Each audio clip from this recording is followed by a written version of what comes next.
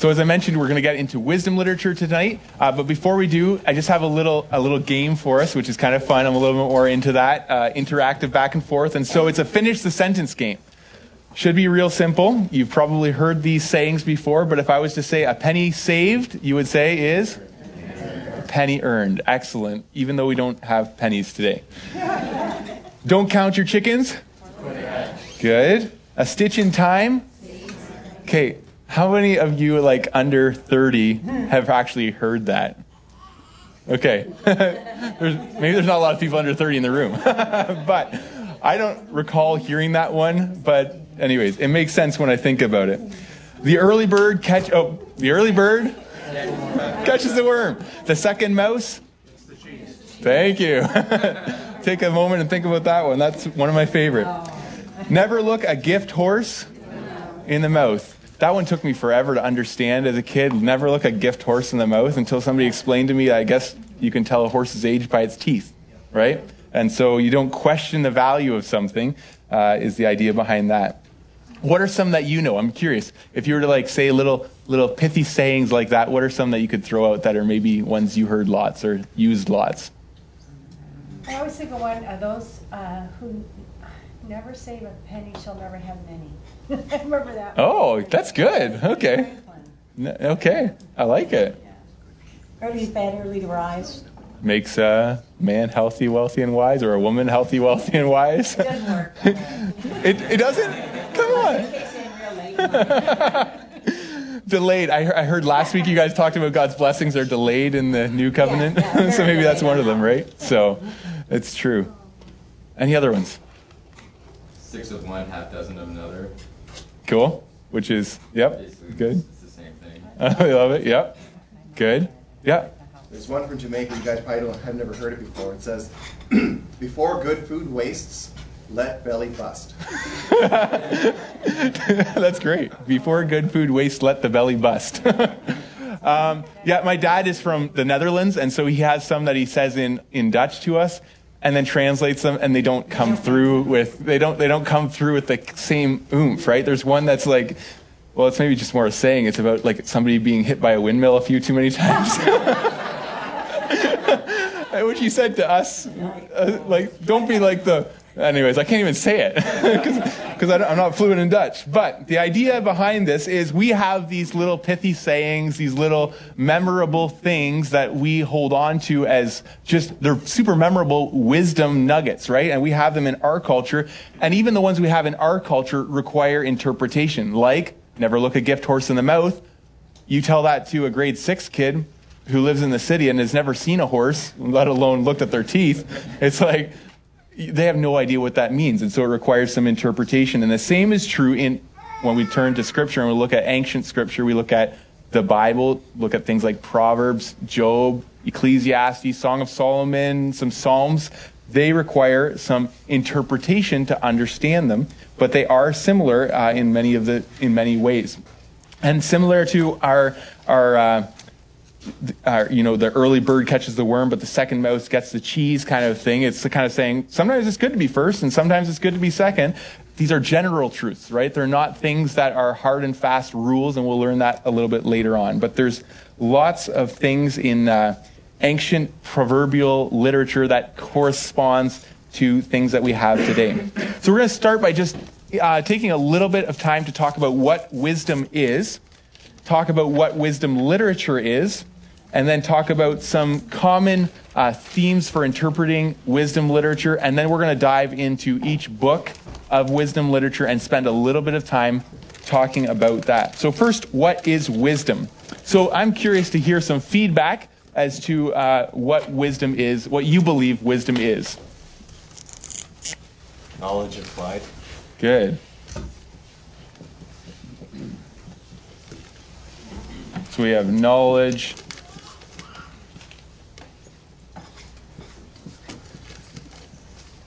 Knowledge applied. Any other? Yeah. Knowledge applied. Any other? Yep, Chris? Experience.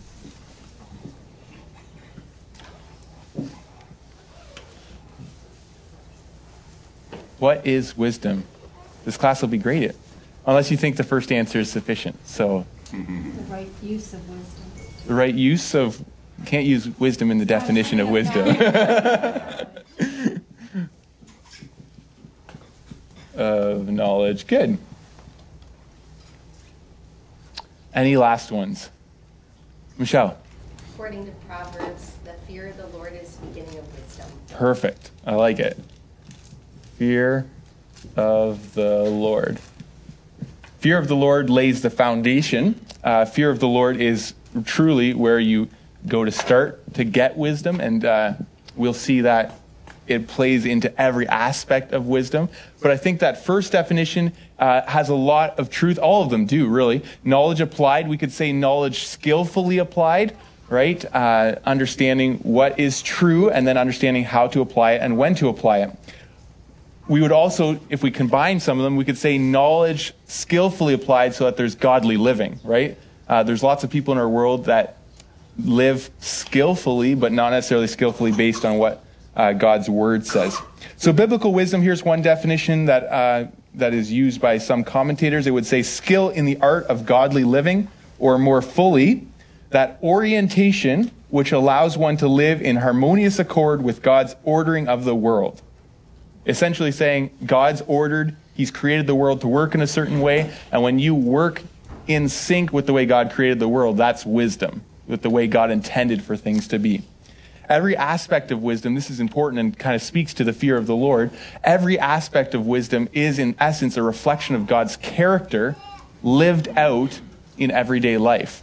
So when we take the truths of God's character, perhaps his knowledge, his wisdom in creation, and we take his integrity and we live that out, when we live that out, that is wisdom. Wisdom is one of God's attributes, and therefore to know wisdom is to know God. Interestingly, you can look up these verses later, but Job 38 verses 37 and Proverbs 3 verse 19 both speak about how God had wisdom as an integral part of creation. So wisdom, when you look at the way our ecosystems work, the way the land is watered by the rain, the way that reproduction happens, the way that our bodies function in other ways, there's incredible wisdom that is attributed to God for how that is created. Ephesians 1:8, we're not really spending time in the New Testament tonight, but this is one area where I think it's just neat to pull in. Wisdom is also attributed to God in salvation. It speaks of God in wisdom lavishing grace upon us, which is so neat. So this whole idea of wisdom is ultimately from God, wisdom is knowledge applied. God in his sovereign knowledge applies that knowledge skillfully in showing grace to us. Wisdom is simply not achieved in the classroom. So tonight, you can receive knowledge, but it doesn't turn into wisdom until tomorrow or tonight later on when you actually act in a wise way. Wisdom is not just intellect, as we mentioned. It's not just knowledge, it's knowledge applied, right? And so for that, everyday small choices is where you can ask, are you a wise person? It doesn't matter how much you know. It matters what you do with what you know. Wisdom also goes beyond legal and illegal. In our world, there's a lot of people that just would function off the construct of, is it legal or is it illegal? If it's not illegal, it must be okay. Wisdom goes beyond that, as we'll see throughout Scripture. It goes beyond that to ethics, to a sense of right and wrong, and a sense of discretion at the right time, right? Just because it's right to drive after you've made a complete stop through an intersection doesn't mean it's right when somebody steps out in front of you who is jaywalking, right? Wisdom is like, well, even though I have the right of way, I'm going to stop, right? Wisdom is knowing the right time for things. And wisdom starts with the fear of the Lord. So if you have your Bible, turn with me to Proverbs 9, verse 10. And this is just so you can see this is straight from Scripture where it comes.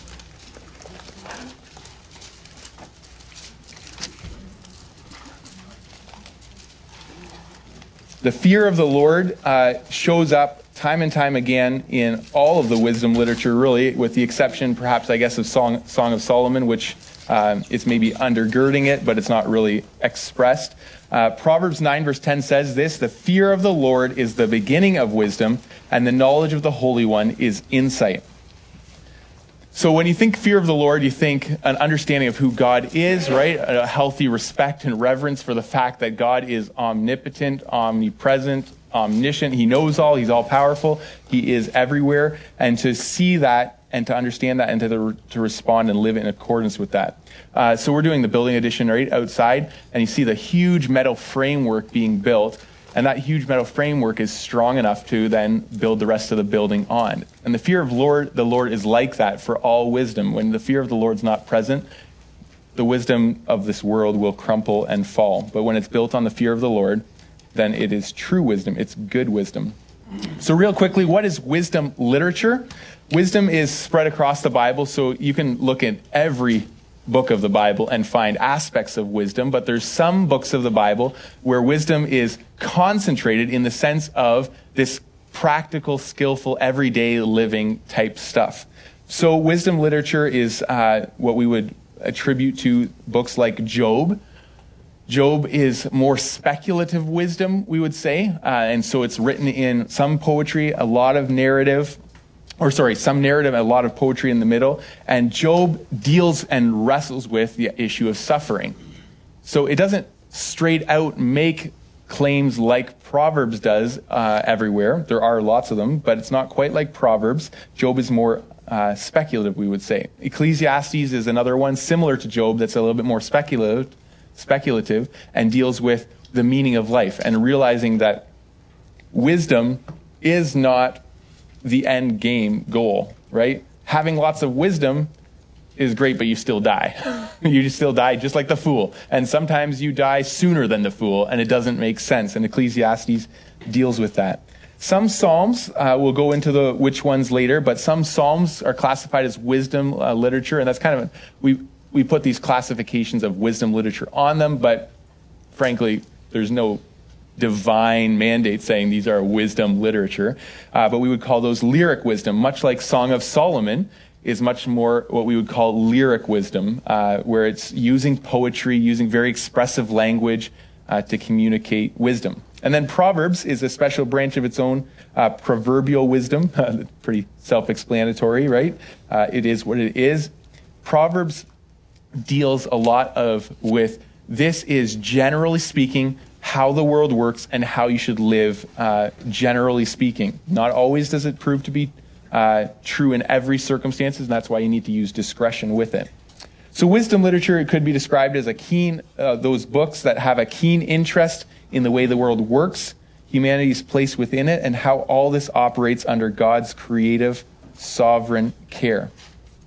And so again, it covers topics, very practical, earthy topics, right? It covers topics like how to have good relationships, what sex is all about, right? How to deal with money, how to deal with work ethic, how to deal with power, relationships, suffering, the meaning of life, and so much more. So it's very, very practical. It's kind of like if you walk into chapters and you go to the self-help section, that's kind of what Proverbs, Ecclesiastes, Job, kind of the wisdom literature is all about.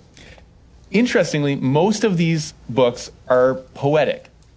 Like gigantic chunks of it are poetic, which speaks to its need to be memorized, or I guess the desire for it to be easily recalled. Kind of like songs today, you can remember probably far more song lyrics than you can like verses from Romans, unless you've been studying Romans and really focusing on memorizing, right? Because our song lyrics have a tune attached to them, they're catchy, and so lots of the Proverbs are similar to things like, a stitch in time saves 9. You're like, it's memorable, I can remember it, it's easy because it implants there, right?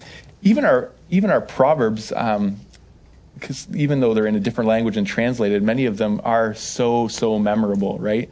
Things that you will just hold on to. And so this is important. They're designed that way because they're meant to be memorized so that you can apply them in the moment, right? It's so that you can recall it. So we're going to spend a bit of time in each of those, but we're going to also, and to make those applications clear. So a couple other things that I had here. Wisdom literature is not unique to the Bible. So at the time when Proverbs was written, at the time when perhaps Job was written, Job is probably one of the earliest written books of the Bible, if not the earliest. And but certainly the time that Proverbs was written, there was a lot of other wisdom literature in the ancient culture. And so it's not uncommon at all to find parallels, sometimes almost identical wording, to biblical texts in other areas. So in Mesopotamian texts, there's all kinds of examples. In an Egyptian text, it's called the Instruction of, depending on how you say it, Amenhotep or something like that. Make sure I say it right. Amenhotep or Amenhotep.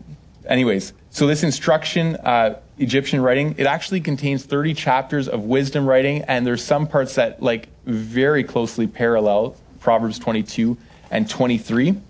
And so the major difference between these texts, just so that you know, is the biblical text, the biblical wisdom texts are all undergirded with this idea of fearing the Lord, whereas the other ones are kind of like how to win friends and influence people, right? It's kind of like, here's practical stuff that can help you in life to do better. We don't have a problem if there's similarities or even identical sections, because all truth is God's truth. So if God, through the Holy Spirit, moved that writer to use something that was common in that day and to canonize it in Scripture, that's okay. It's God's truth. So I just don't want you to get, like, all of a sudden, I guess, concerned that some of the Bible might be replicated in another space and place and time, but it's not Bible. Okay? So it's possible they borrowed, or who knows, but there's nothing inherently bad about that because it's God's truth. Maybe because the same Creator, right? Who Yep. put that one in our heart. Right. So many old books that have really close to the Bible. It's the same Creator. Right. Who put that one in our heart. Yep. So kill, steal. Exactly. Yep, it's the same with like the law codes, right? Like old law codes that's very closely parallel the Old Testament law codes, and you look at them and say there's so much similarity. And we live in the same world, and so we are going to come up with similar things. People over the years are going to be exposed to God's general revelation and make some conclusions. There's some very intelligent people that are not believers that have made proper conclusions about the world we live in because of God's common grace, right? And so that's, in Proverbs, you're going to absolutely see that, and so that's okay. So I mentioned How to Win Friends and Influence People. A few years ago, somebody recommended that book to me, and I read it, and I thought, this is absolutely amazing. Like, some of the stuff was just so helpful, right? And then I put some of it into practice and realized later down the road that some of it is actually not even biblical, though, right? Some of it sounds great, and it might work, but it's kind of like basically how to win an argument without addressing a conflict, right? And it's like, sometimes biblically we need to address a conflict. We have to, right? And so wisdom isn't just how to win friends and influence people, because that's just about straight pragmatics. Wisdom is living godly life, right? And so just as it's okay, C.S. Lewis in Mere Christianity makes the point, and I think it's a good one, that Christians don't have to reject all truth from another, like let's say a false religion. There's elements of it that's absolutely true, right? It's largely wrong, but they might hit on some things that are actually right. They're not going to be, so for example, there's other monotheistic religions. They got that right. There's one God.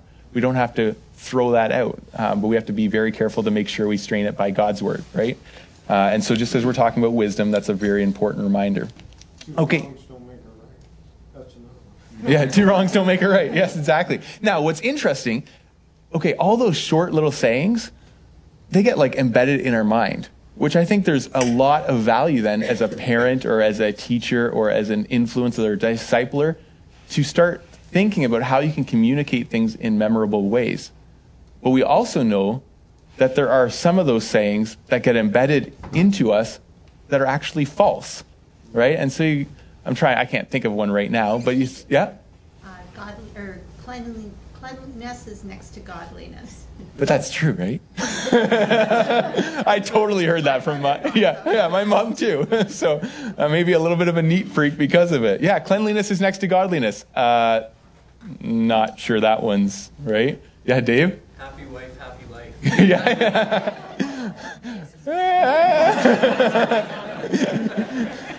True story, though. Absolutely. There are lots of wise sayings, things like that, right, that aren't necessarily true. I try to make them up with my kids, so I say things like, to delay to obey is to disobey, which I'm hoping will catch on, but the meter's not quite right. I need to tweak that or tweet that. Probably both, right? But the idea being, there's actually a lot of value in having these little memorable sayings because they carry with us and can then be applied and used. They're tools that we have. Okay, so some common interpretive techniques for dealing with wisdom literature. First of all, we think, personally, when I talk to guys, and if I do discipleship groups with guys, I love to go to Proverbs because the best thing about Proverbs is you read a verse, and 9 times out of 10, it's like, it is what it says. You don't have to do a whole lot of hoops to jump through to figure out what it says. It's like, soft answer turns away wrath. I don't have to be a Greek or a Hebrew living 2,000 years ago to know that a soft answer turns away wrath, right? So the temptation, though, is to think that we just understand all the Proverbs that easily. And so not all of it is so obvious that it comes right up, right? So some of it's simple, but there's other things that are a little more difficult. So Proverbs 26, 4 and 5, I can remember wrestling with this as a teen because I'm like, the Bible says 2 things exactly the opposite right after each other. And I don't get why, right? So it says in verse 4, 26, verse 4, answer not a fool according to his folly. Okay, I locked that in. Fool in his folly. I'm not going to answer him. Why? Lest you be like him yourself. Good.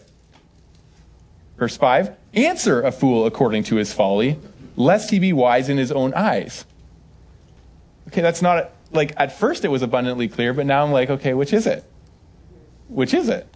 And the truth is, it's situational.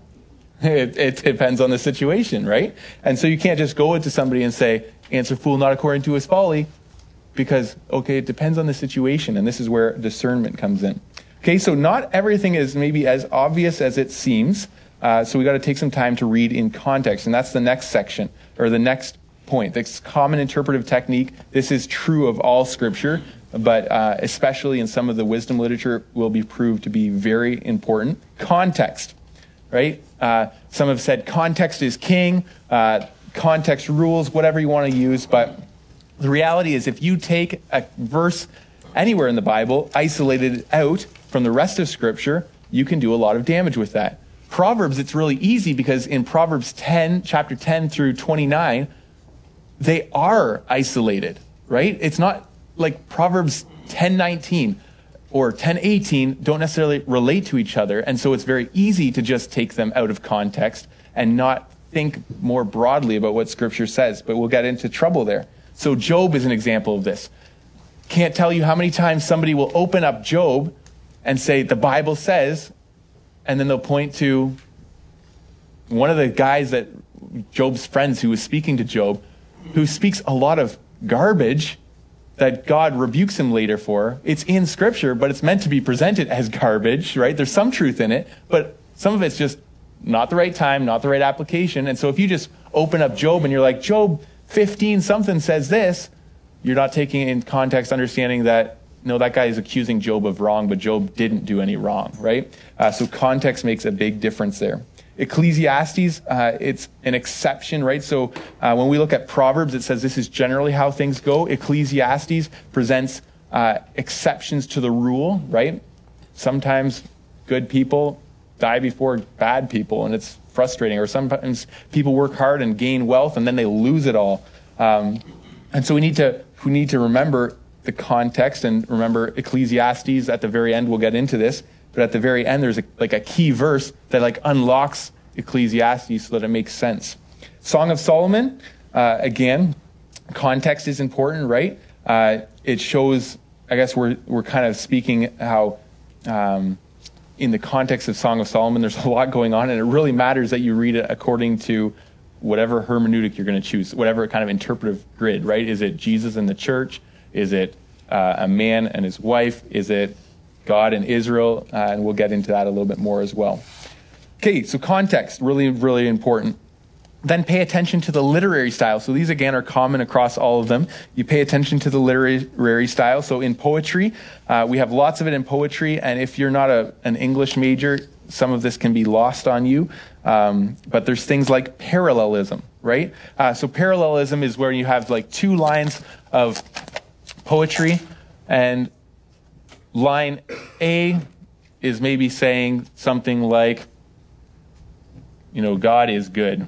There's great references I'll use in a second, right? And line B could say, Satan is bad, right?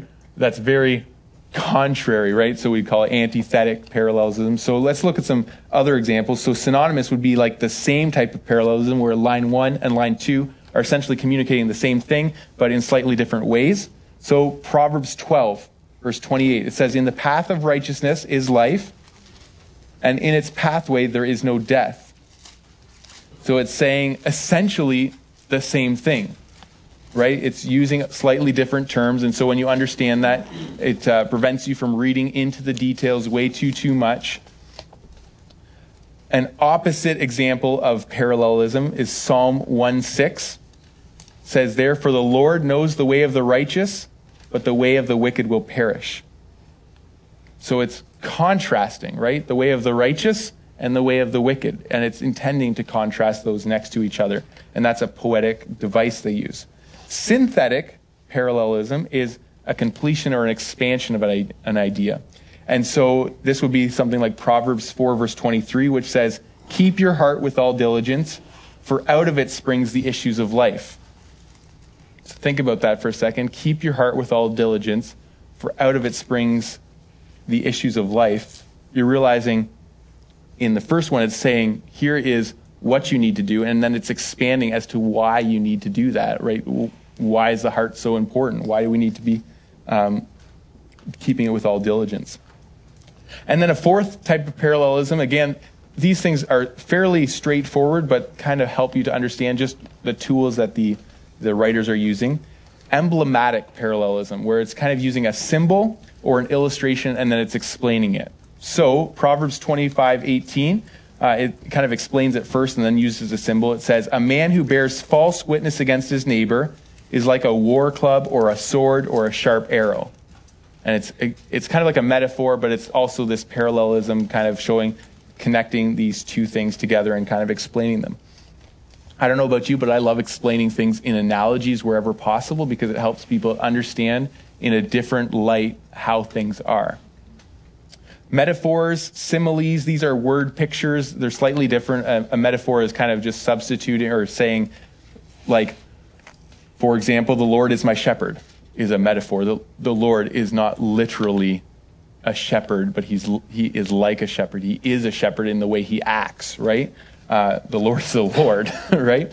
A simile is like a metaphor, but using like or as.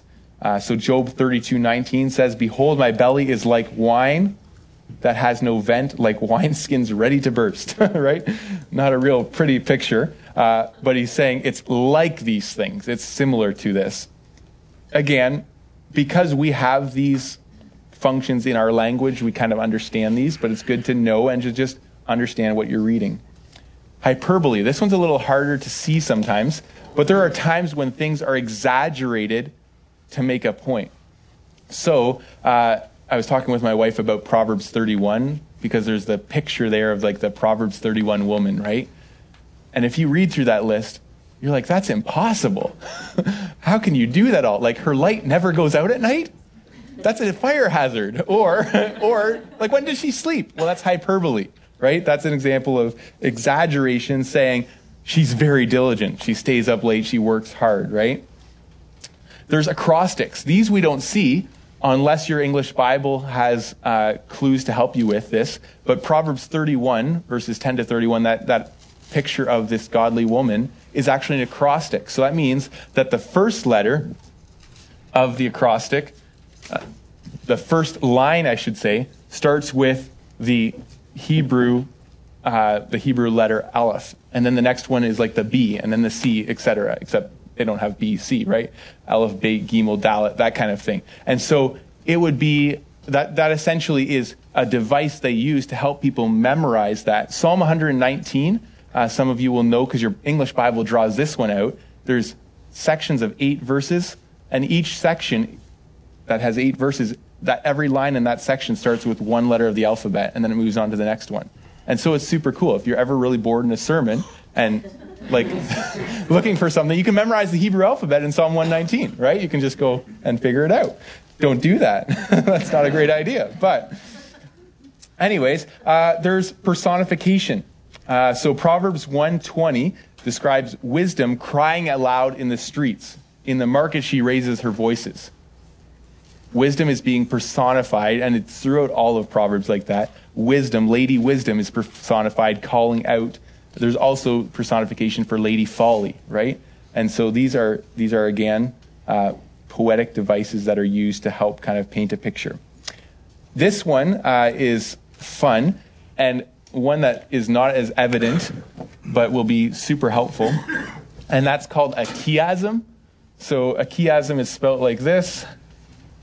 And a chiasm is essentially a structure of the text where there's corresponding elements that function, I guess we'd call it like that, to draw your eyes to a certain truth. So the story or the poetry or the narrative would function saying A, then B, then C, but then B would be very similar to the first B, and A would be very similar to the first A, and so it would kind of drive your eyes to this. So the book of Lamentations is that.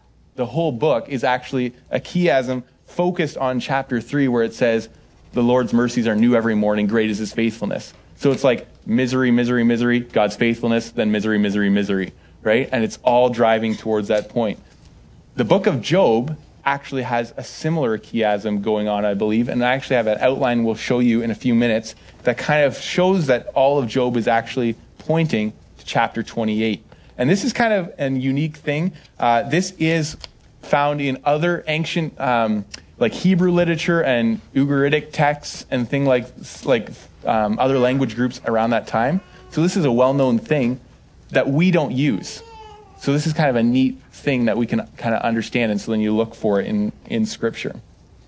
I have a whole book that goes and like draws like tons of these in Scripture. Sometimes I'm like, I think that's a little bit stretched, but there's some places where it's like Lamentations. It's absolutely so crystal clear. So a chiasm, very important literary device.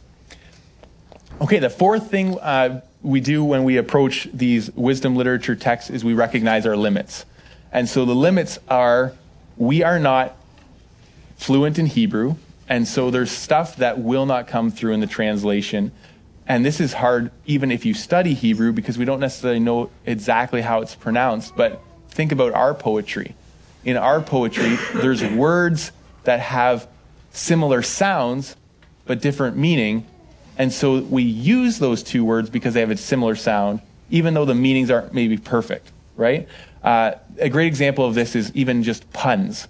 I love puns. It's like the dad joke thing to do, right? And so when we're having a pear for breakfast, I say, hey kids, that's perfect, right? It's terrible. It's awful, right? But that doesn't work in other languages because those words aren't similar. So I don't think Scripture is full of dad joke puns, but there are places where there are two words used because they sound similar. And we're not going to be able to pick up on that. So that's where it's great to have a commentary or something that kind of draws that out. But just recognize your limits, right? Don't pretend that you know everything there is to know about the Bible, which hopefully is true for all of us, that we don't take that attitude. One of my professors in Bible school, I'll never forget him saying this over and over and over again. It was kind of annoying how much he said it, but it was good to drive it in. And he said to us, you don't know what you don't know. You don't know what you don't know. So essentially, there's things you don't know, but the problem is you don't actually know that, because if you knew it, you'd know it, right? So it's good. It bears in mind just to have this humility when we approach Scripture, that there's more going on than what we're aware of. So those sounds, some syntax doesn't always come through in translation. Okay, so we're going to spend some time in Proverbs. Proverbs is super fun. all of them really are. God's word is awesome, and I will just say, from my own life experience, Proverbs is probably proven to be one of the go-to books all the time when I'm making decisions or dealing with conflict. Even as a teenager, I can remember having a huge fight with my mom and reading through Proverbs 1 to 31 after and being like, I'm an idiot. And it was appropriate to read it and to understand it. My mom didn't make me. That would have been a good move on her part. But it was super helpful because it's written to just correct you and to understand how life generally should work, right? So some things, some background stuff for Proverbs that will help you to understand it well. The author is mostly Solomon. It says in 1 Kings 3, I believe it is, that Solomon, this is where it records Solomon asking the Lord for discernment, right? He asks the Lord specifically because God appears to him and says, basically, what do you want? And he says, give me the ability to know right between wrong and to discern for this nation. And God answers that, and Solomon is an incredibly wise person. And his first display of that is, these ladies bringing to him a child, these two ladies claiming this child's theirs, and he masterfully finds out who the mother is. And we've if you've heard the story before, then you're kind of like, well, why didn't the one mother just say, no, don't kill him, right? And you kind of understand, but we understand the story. We've heard it before. In the moment, it was incredibly wise. And so it says there in 1 Kings 3 that he spoke around, I think, 3,000 other proverbs. And so that's more than recorded in Proverbs, the book of Proverbs. So there's lots more proverbs that he spoke, but these are the ones that became scripture. There are definitely other contributors to Proverbs. In Proverbs 30, we have the sayings of Agur and King Lemuel's mother. In Proverbs 31, that's parts of Proverbs 31. So Proverbs 30 and parts of 31 are very clearly not his. Proverbs is a collection of proverbs, and that's indicated because there's actually at least one location where there's the identical proverb in two sections of Proverbs. I can't remember offhand which one it is, but there's actually word for word proverb, and then later on a couple chapters the exact same word for word proverb. And so it's a collection that was gathered together, but Solomon is mostly the author. Major players. So you need to understand these. The wise are referenced often, right? So the wise person, this is the person who demonstrates godly living, who takes God's word and applies it and lives it skillfully. Then there's the fool. This person's not just unlearned. It's not like they just don't know things. It's not like they're stupid. It's like they're opposed to God. Okay? So the person is opposed to God's ways. I believe it's Proverbs 5 or Proverbs 8 alludes that there might be hope for the fool, because it calls the fool to come to his sense. But the fool, largely speaking, is somebody that's actually opposed to what God is doing. Then there's the simple. This person is the undeveloped person. The person that just hasn't really chosen to be wise or to be foolish. They're just kind of undisciplined, right? They tend to be maybe a little bit more gullible or naive. They haven't applied themselves. They're not really growing. Okay, so the simple person is really where we all start out. We all start out simple, and then we kind of hopefully move into one of two directions, hopefully one direction truly, to wisdom, right? But often people move in the other direction. Some people remain simple. They just don't do anything, right? And so there's lots of times in the Proverbs it'll call out to the simple to leave your simple ways behind. The audience. So interestingly, I hadn't really thought about this, but it makes a ton of sense. In one sense, the audience is broadly everyone. Lady Wisdom calls out to any that will hear her. But in Proverbs 1 verse 4, it actually calls out to youth, right? It calls out to the young. And so just looking at Proverbs 1 real quickly. In Proverbs 1:4, it's reading from Proverbs 1:1, it says, the Proverbs of Solomon, son of David, king of Israel, to know wisdom and instruction, to understand words of insight, to receive instruction in wise dealing, in righteousness, justice, and equity, to give prudence to the simple, knowledge and discretion to the youth. Let the wise hear and increase in learning, and the one who understands obtain guidance. to understand a proverb and a saying, the words of the wise and their riddles. And then it says, the fear of the Lord is the beginning of knowledge. Fools despise wisdom and instruction. It speaks there to youth. So Proverbs is good for all. Let the wise hear and increase, right? But specifically, Proverbs is very, very, very good for those who have lots of major life decisions ahead of them.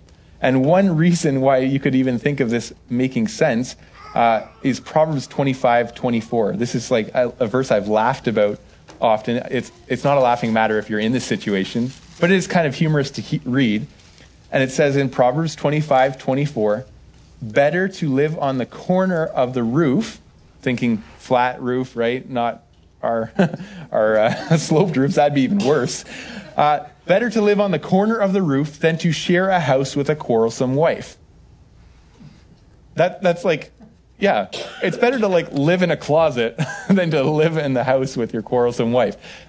But that's good news for a young guy who's not married to read, right? That's good for him to read and think, or a young woman reversing, right? Better to live in the corner of a roof than with a husband that's super quarrelsome, right? That's good to read before you get married and to realize I need to make a really wise decision. Once you're married, that's a covenant. It's not better to live on the corner of the roof than with a quarrelsome wife, right? It's not better somehow to like leave your wife and live on the corner of the roof. That's not the message, right? The message is to the unmarried, here's the truth, and you want to use discernment then in who you marry. And so the audience is for sure all people, and we can all go to the Proverbs and gain wisdom. But there's going to be some things that are specifically geared towards younger people to grow in wisdom. And so I would just say, by point of application, if you have children, spend a lot of time in the Proverbs because it's super straightforward and it will guide them and give them wisdom for life. Okay, so some interpretive keys.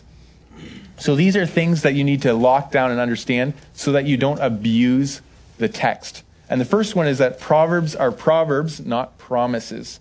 You've probably heard that before. It's kind of easy and memorable to say. But Proverbs do not prove 100% correct all the time. That's the same as 100% correct. They are principles that work the majority of the time. There's always exceptions. So classically, right, it's like raise up a child in the way he should go, and when he is old, he will not depart from it. Does not mean that if your child departs from the faith, that you didn't raise up a child in the way they should go. But 9 times out of 10 or whatever, there's no number out there. Like if you have 10 children, 9 of them should work out. Again, generally speaking, you raise a child up in the way they should go, and when they're old, they won't depart from it. That's what Scripture says. And Proverbs is full of that, where it talks like, again, my wife and I love, there's some Proverbs that just like stick in my head all the time. So there's one in Proverbs, can't remember the reference right now, but it's a little sleep, a little slumber, a little folding of the hands to rest, and poverty will become upon you like a robber and want like an armed man. And I'm trying to make it into a song for my kids because I think it'd be so fun, right? Even tonight we were trying to sing it and they were actually singing back. I'm like, yes. But that's true most of the time. There are some people that sleep and slumber and somehow are still super wealthy. And you're like, come on. That's not the way it's supposed to work, right? And then there's some people that work, and they can't get a break and can't get ahead, but they are faithful, diligent workers. And so just so that you don't go to this and say God's word isn't true, they were never intended to be promises. They were intended to be general truth statements. And that's why we have Job, and that's why we have Ecclesiastes to kind of round out, here are the exceptions. This is generally speaking how we should live on earth. Okay, they're also not meant to be technically precise. And so because of the brevity of the statements, they don't have like space in a memorable statement to say all the caveats, right? To say, kind of like, those drug commercials that have like the super long, super fast, but it may cause all these side effects. They're not meant to be technically precise in every way. And so as you read them, you take this as a general truth. You don't kind of dive into the details and to if you find an exception, say it's not true. Again, it needs to be understood in context and applied with discernment. And so some Proverbs say exactly the opposite things, like I had mentioned. Proverbs 26, right, 4 and 5, saying, answer a fool, don't answer a fool. It depends on the time.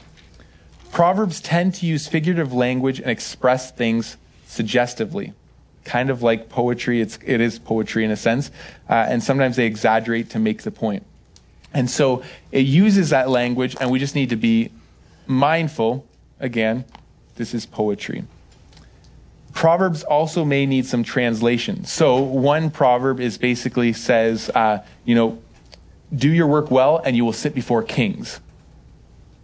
That's not going to be true for any of you, likely, because we don't actually have kings, right? And so you think, do your work well, and you're going to sit before people of significance, right? Your work is going to be recognized, generally speaking, and you actually do work for people that are in higher positions of leadership. You might kind of understand it, right? Or you say, the Proverbs speak often about if you work hard, wealth is going to follow, right? And so we have to understand. Last week I understood you guys talked about a little bit about how God operated in the Old Covenant versus New Covenant.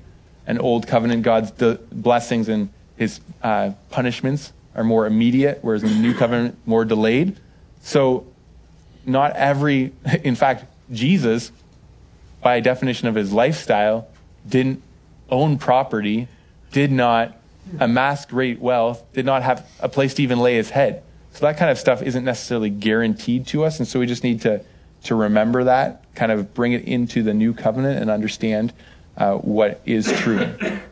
And then Proverbs are more practical more than theological and are not necessarily exhaustive. And so they really dive into everyday matters, right? And so even taking some time and looking through Proverbs, I don't know if I had given you kind of an outline of them. I kind of skipped that part, but so real quickly, just cycling back to an outline kind of in the background section of Proverbs, a real simple outline, and then we'll look at some Proverbs. Proverbs 1, verses 1 to 7, again, it's the purpose of the collection of Proverbs, right, to give knowledge and instruction. Then Proverbs 1, verse 8 to 9, verse 18 is actually chapter by chapter. It makes sense. So like if you turn to Proverbs 5 talks all about the adulterous woman, right? And the simple man kind of going that way. So, or is that Proverbs 7 I'm actually thinking of? So it's Proverbs 7 rather, sorry. So Proverbs 7, let's just read a section and you'll see this actually all connects and flows together. So Proverbs 1 verse 8 to 9, the end of 9, actually flows together in chapter sections and are more related. So again, this is proverbial wisdom to the young man. Proverbs 7 verse 6, he says, "For at the window of my house I have looked out through the lattice and I have seen among the simple." Okay, so that's the person that they're just not really developed. They're not rebelling against God. They're not super wise and chasing wisdom, but here's this person that's kind of unlearned, the person that hasn't been disciplined. "I have perceived among the youth a young man lacking sense, passing along the street near her corner, taking the road to her house." So this is going to show a progression of foolish choices that he made, or simple choices. He's not thinking, right? So he's in the wrong place. He's walking down her street. Verse 9, "In the twilight, in the evening." So he's walking down in the wrong place. Now he's at the wrong time, right? If you walk that street in the daytime, it's not a problem, but he's walking at night. That's not smart. "At the time of night and darkness." Verse 10, "And behold, a woman meets him, dressed as a prostitute, wily of heart. She is loud and wayward. Her feet do not stay at home. Now in the street, now in the market, and at every corner she lies in wait. She seizes him and kisses him, and with bold face says to him, 'I had to offer sacrifices, and today I have paid my vows. So now I have come out to meet you, to seek you eagerly, and I have found you.'" Like she's just dripping with, "You're the one," right? And so it's so obvious to us that she's who she is and what she's about. But this guy is simple, right? Says, "I have spread my couch with covered linens from Egypt, colored linens from Egyptian linen. I have perfumed my bed with myrrh, aloes, and cinnamon. Come, let us take our fill of love till morning. Let us delight ourselves with love. For my husband is not at home. He is gone on a long journey. He's taken a bag of money with him. At full moon he will come home." It's like the perfect storm for this young guy, right? With much seductive speech, she persuades him. With her smooth talk, she compels him. All at once, he follows her as an ox goes to the slaughter, or as a stag is caught fast, till an arrow pierces its liver, as a bird rushes into a snare. He does not know that it will cost him his life. He hasn't thought about it. He could have avoided all of this by taking a different road at a different time of day, not falling prey to the very obvious story that she's fabricating. I've never met this person. How is it that you're like looking for me, right? But he's caught by all of that because he's simple. All that to say, Proverbs 1 through to 9, it reads more cohesive. So if you read a chapter at a time, you're like, that actually, I can see how they string together. But then Proverbs 10 up until chapter 29 are much more, you grab a section and it's like a little saying, right? So we see Proverbs 10 verse 2, treasures gained by wickedness do not profit, but righteousness delivers from death. But right before it says, a wise son makes a glad father, but a foolish son is a sorrow to his mother. So that's connected, I suppose. And it's kind of talking about poverty. But then there's things in there that are Proverbs 10 verse 8. The wise of heart will receive commandments, but a babbling fool will come to ruin. Whoever walks in integrity walks securely, but he who makes his ways crooked will be found out. And so it just goes on, and they're connected by the common theme of wisdom, but it's not like every single proverb about finance is in chapter 10, and every proverb about diligence is in chapter 11. It's not like that, right? They're kind of more sporadic throughout. And so you see that, and then Proverbs 30, verses 1 through to the end, we have these sayings. And so it kind of is, again, these are the words of Agur, son of Jakeh, the oracle, right? And so then these ones kind of connect a little bit.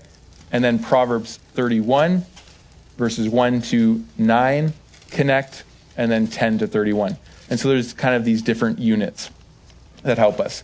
So hopefully that kind of helps you. The biggest one being Proverbs, a proverb, it's not a promise, and just understand it according to the context. Make sure you're walking through general truths of Scripture before you apply them. And I think you'll find that hugely helpful. Some of them take some time to understand, and they're meant to be thought over and mulled over.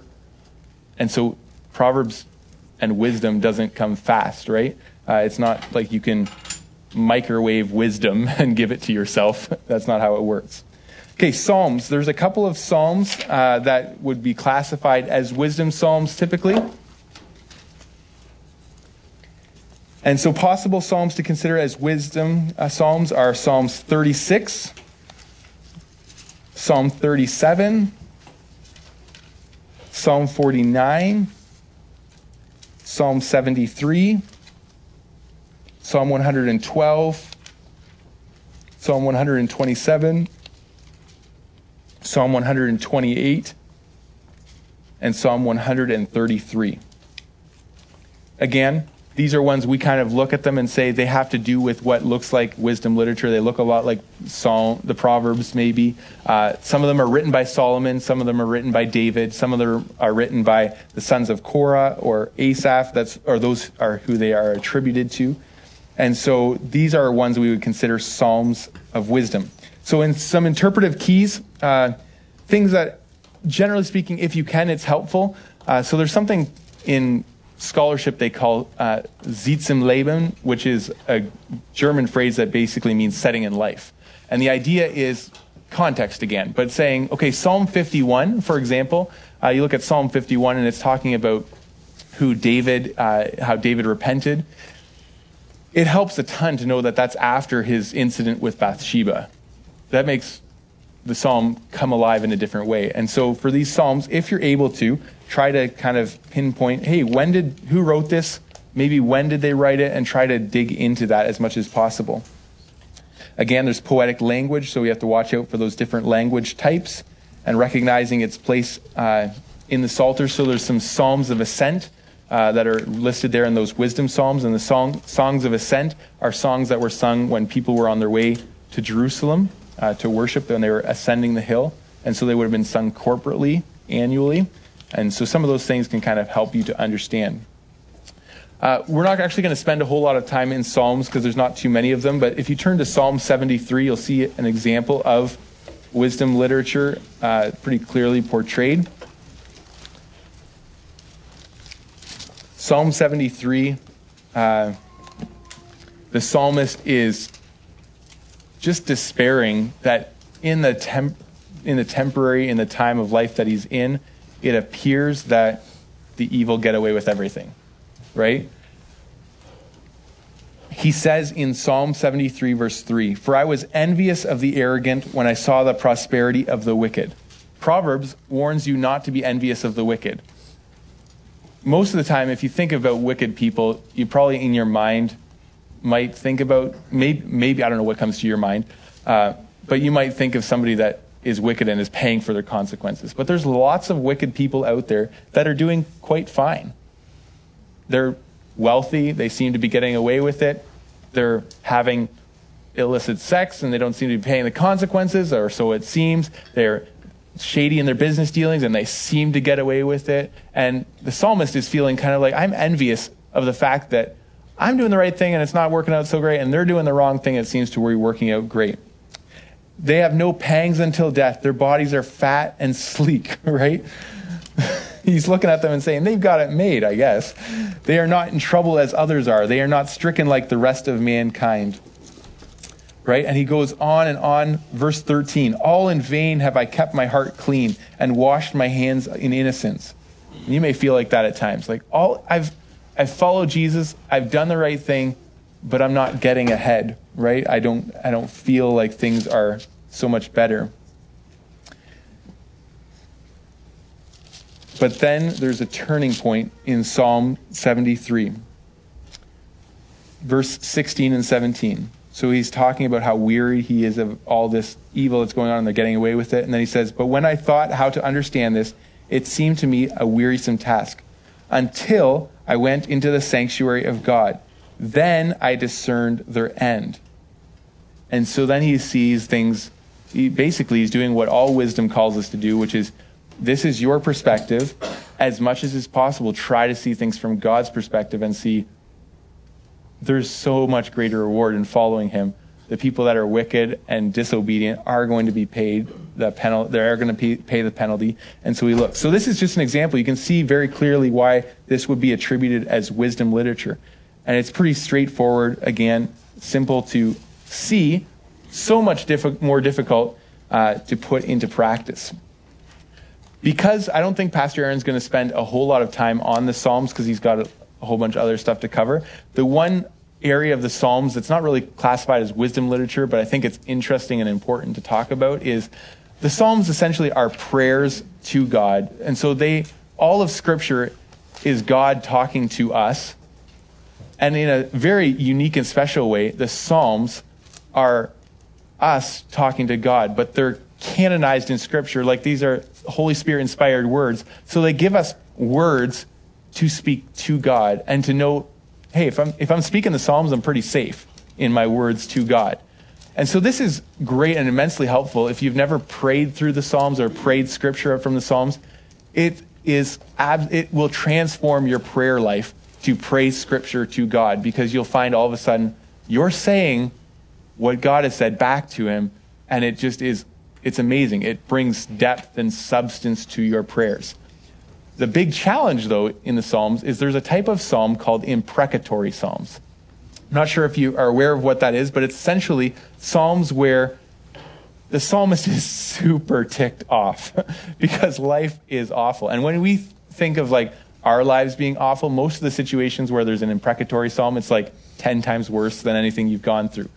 And so you read some of these psalms and you're like, that's horrendous and evil. I don't think a Christian should be able to say that to God. So if you have your Bibles, turn there and you'll see.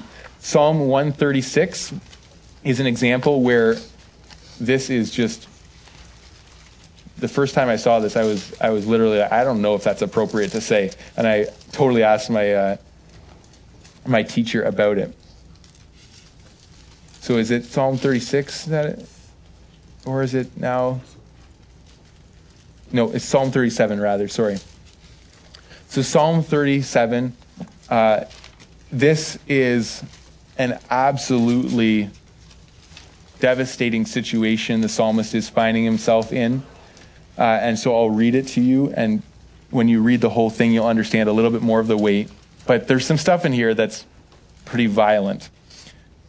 Psalm 137, by the waters of Babylon, there we sat down and wept when we remembered Zion. On the willows there we hung our lyres. For there our captors required of us songs, and our tormentors mirth, saying, sing us one of the songs of Zion. So they're in exile. They're remembering Zion. They're remembering the place they've left. And their tormentors are basically saying, be happy, be glad, sing us some glad songs of Zion. Like, sing us those songs of ascent. Sing us the awesome stuff, right? And they say, how shall we sing the Lord's song in a foreign land? If I forget you, O Jerusalem, let my right hand forget its skill. Let my tongue stick to the roof of my mouth if I do not remember you. If I do not set Jerusalem above my highest joy. And then he calls out to God and he says, remember, O Lord, against the Edomites, the day of Jerusalem, how they said, lay it bare, down to its foundations. O daughter of Babylon, doomed to destruction, blessed shall he be who repays you with what you have done to us. Blessed shall he be who takes your little ones and dashes them against the rocks. That's like, blessed be the one who smashes your baby's heads open. That's what he's saying. That's violent. That's awful, right? To read that, I ask the question, can I ever say that to God and be justified and be okay with that?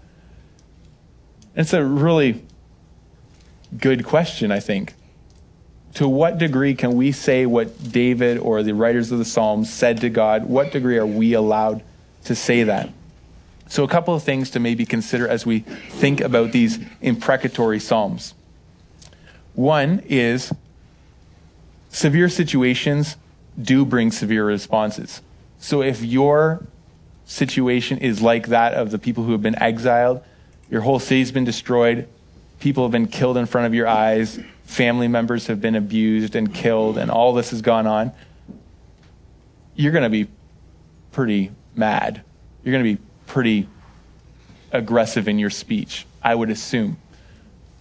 Especially talking to God about the judgment of those who have done that. The fact of the matter is, God actually knows exactly what's in your heart. And so you're not hiding anything from God to not talk to him about it. It's interesting, this is recorded as the psalmist talking to God, but it is not the psalmist talking to their captors, right? So anger is something that we're allowed to feel. You should feel intense anger when injustice happens. And you should take that anger to God. And in your anger, you should not sin, the scripture says.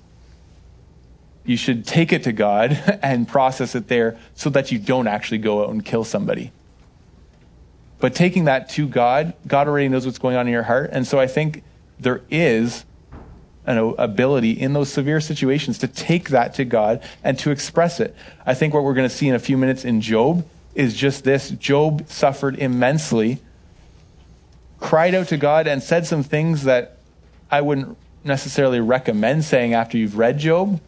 But in the moment, Job said them, and God doesn't, I'm kind of getting my head out of myself, but God doesn't actually tell Job that what he said was so much wrong. He answers with a bunch of questions, and we'll see. He kind of takes the conversation in a new way and then speaks later of Job in positive light in front of his friends. And so it's just interesting to note in these situations where it's torment, I believe God wants us to communicate authentically to him. Respectfully and reverentially, he is God. But don't try to pretend like you're going to, when you talk to your spouse about a situation or you talk to a friend about a situation and you try to make it sound a lot better than it is, what's going on inside, God sees through all that, right? So just have it out, talking with God, deal with that before going to other people. So a little note there on the imprecatory Psalms, kind of an application point before we break for a moment is anger. This is totally unrelated to our discussion in some ways, but anger is actually a good emotion that goes wrong a lot, right? The anger of man doesn't produce what God wants, but there is a righteous anger. And I've been thinking a lot about this because I tend to be a little bit more of the anger's a bad thing. Stuff anger. Shut it down, right? All smiles, all joy, all like, shut it down. But we actually, and I'm maybe challenged in this and just sharing this with you, I need to teach my children when to be angry and how to be angry. Because otherwise what I'm going to do is I'm going to end up raising a bunch of children that don't get angry when they see somebody getting abused. They don't get angry when they hear about God's word being applied or God being blasphemed. They don't get angry at those things, and they're not angry about what God's angry about.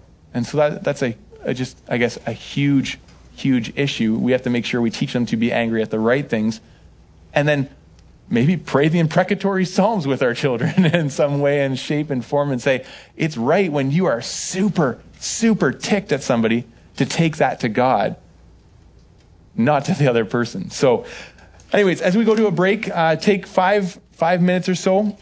I'm just curious, on your break, discuss among yourself or think to yourself, who's the wisest person you know that's living, that's not in this room? Think about that person, and then think about a couple of qualities that person might have. And then when we come back in 5 minutes, I'll get somebody to share those qualities. Okay, so think of some of the wisest people you know outside this room and some of the qualities they have, and then we'll get those qualities.